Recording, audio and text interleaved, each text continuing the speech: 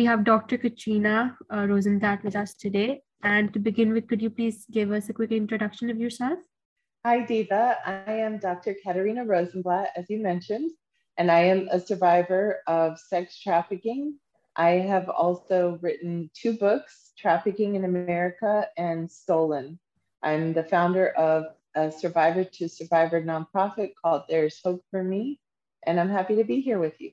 So our first question is, from being a victim of multiple emotional and physical hardships, you went on to be the founder of an NGO, an author, a consultant, and hold a PhD and an LLM degree. Did you ever imagine that you'd end up where you are today? I mean, I always, like many young women, I had dreams. I wanted to be both a doctor and a lawyer. And so I'm living proof that you can achieve all of your dreams if you put your mind to it. You don't have to be just one.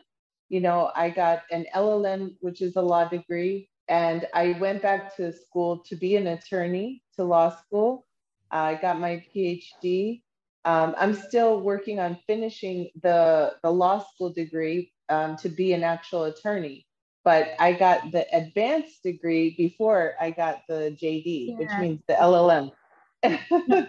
I'm grateful, but I just think we should never stop learning. That's great. Oh, like you said, that it was quite a journey. There must have been a steady or sudden change in your perspective and attitude.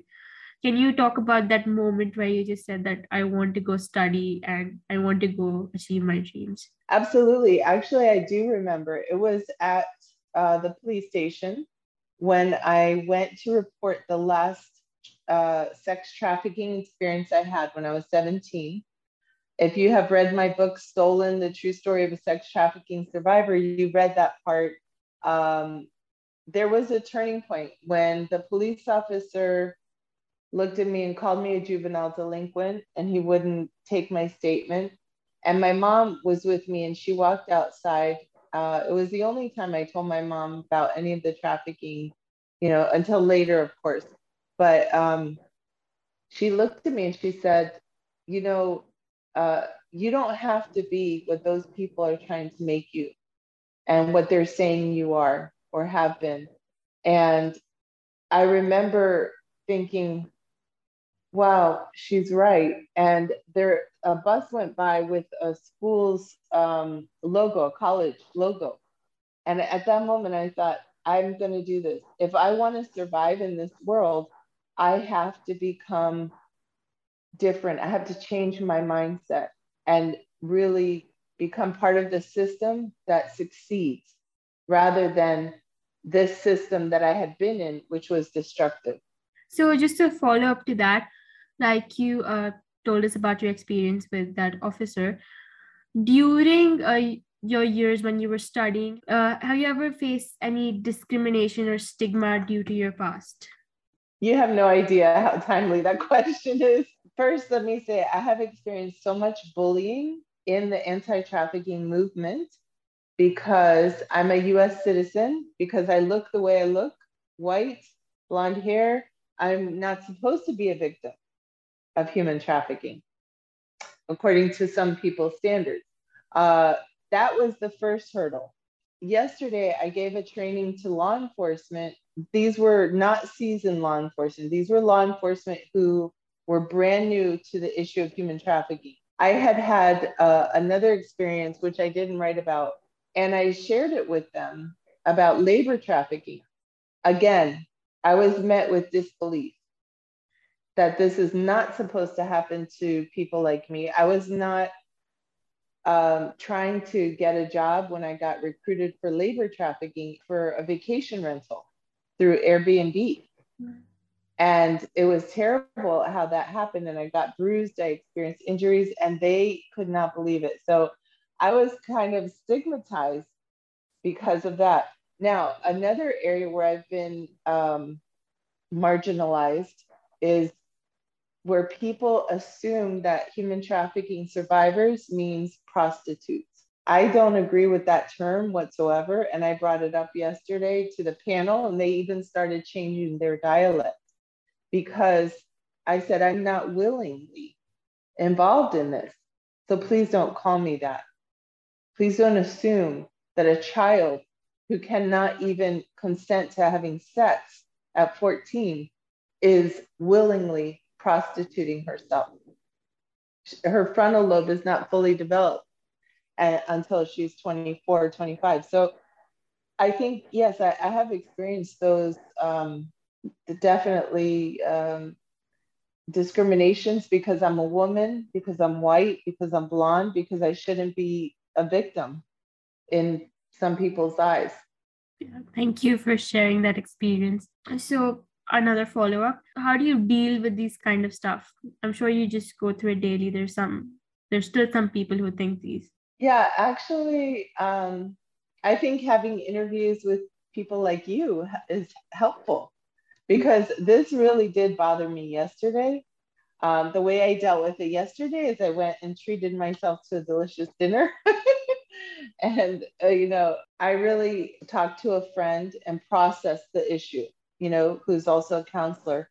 And I spoke with other people who are experts in the field. So that helped me to realize the shame that I was carrying was not my shame. It was some of these people, one, for not knowing the difference, two, for not being more educated on the topic. I think they were embarrassed that they didn't know half of the things they should have because they're in law enforcement.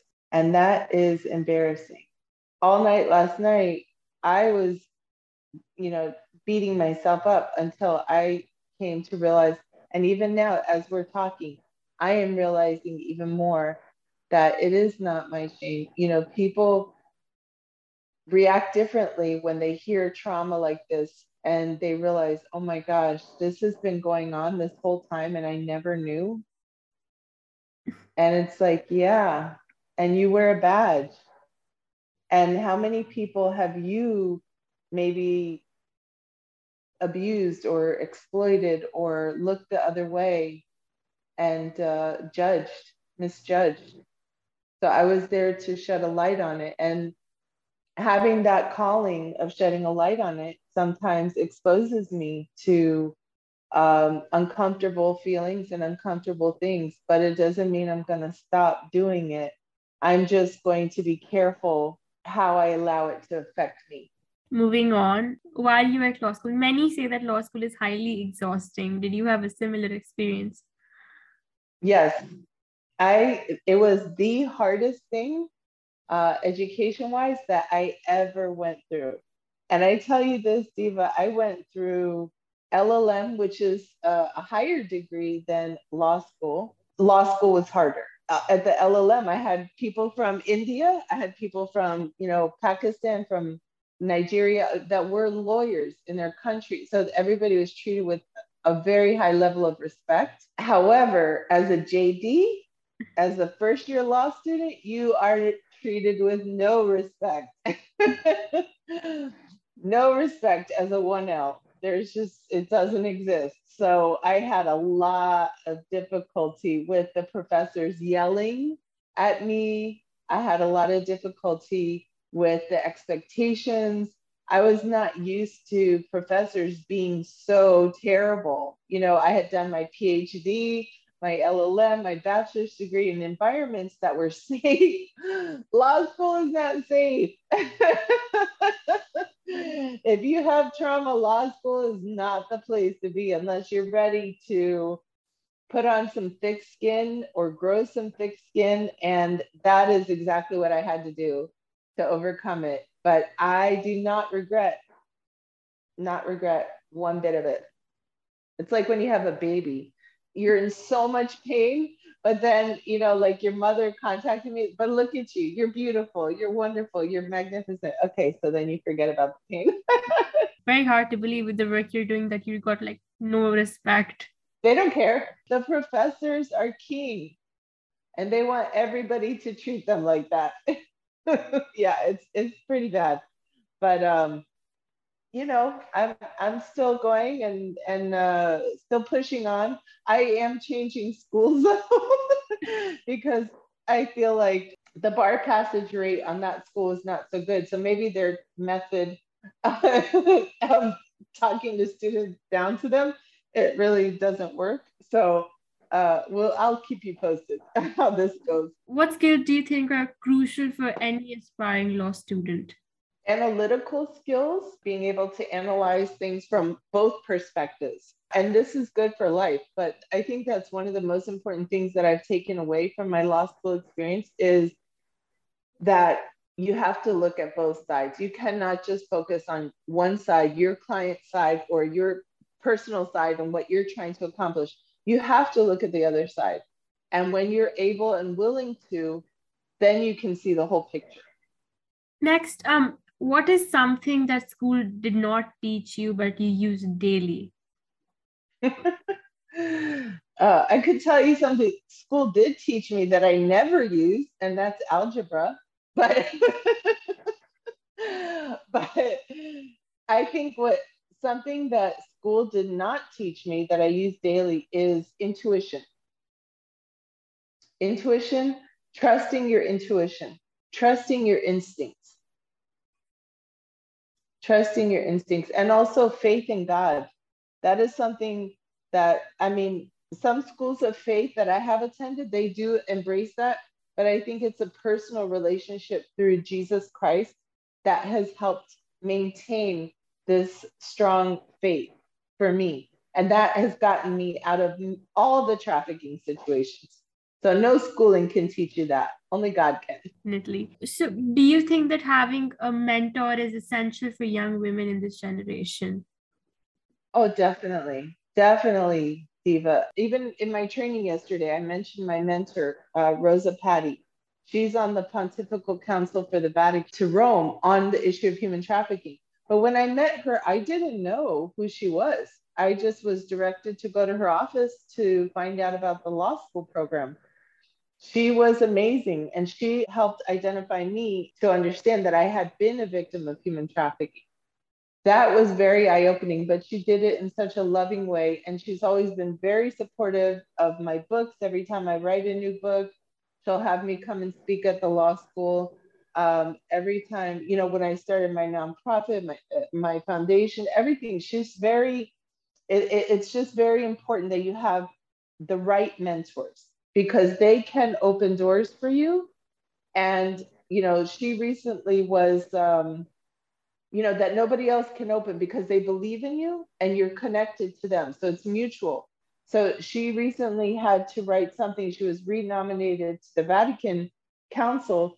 And she mentioned me in this article that is now on the St. Thomas Law School website. And that was such a tremendous honor for me, you know, that she said she was my mentor. And I said, look how many girls we have saved out of human trafficking together. But it's very important to share the glory, the results with your mentor because they were so integral in helping you develop and shape your mind. So it's very important to go back and thank them and show respect and just maintain. I even left her a voicemail today. You know, just maintaining the relationships. It's a wonderful thing. If it's a true mentor that's supposed to be in your life, it's not going to be difficult. It's going to be a blessing. It's going to be wonderful. Yeah, she sounds amazing. I hope I can find Yeah. one for her. Uh, just to have a clear idea of your field of work, can you describe a typical day in your life? I'm sorry to say, I don't have typical days. That does not exist for me, but I wish everyone well who has a typical day. um, I would love to have a typical day. I would love to be normal, but that's not in the cards for me. Okay. So, for example, yesterday was a training to law enforcement.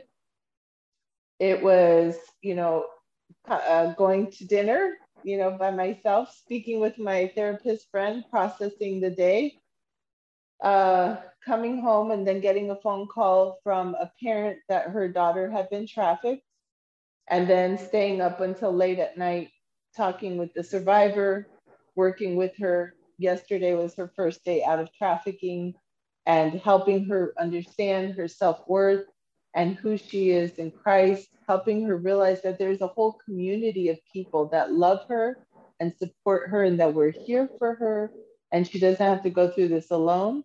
And I'm going to go to court with her tomorrow to be part of that process. But that's just one day, so every day it's just a new challenge, honestly. Yeah, your job, it seems like it requires you to be versatile, which is great. Next, what do you think of when times get tough that constantly pushes you to move forward? Well, I've mentioned my faith in Jesus, and I hope you don't mind, Yeah, because I do feel it is a very strong motivating factor for me, yeah, you definitely. know. Thank you. Yeah, I respect people, where they're at, but I will say for me, I had to see God in real life, like you read in my book, because in order for me to really believe, I had to really see. And when I really saw that he cared about me and was protecting me, I just knew that I can get through anything. It's And great. that's how I feel right now. It's great. What is it that you're currently working on? I mean, you said that you don't have typical days and you're doing lots of stuff, but one thing, if you can speak about. Okay, I'm working on my third book. Oh, it's So great. I look forward to reading that. thank you. Well, so this one is going to be an interdisciplinary approach to working with survivors of human trafficking. And it is going to be to first responders, law enforcement, mental health, teachers, professors, anybody who may come into contact with a minor or adult victim of human trafficking.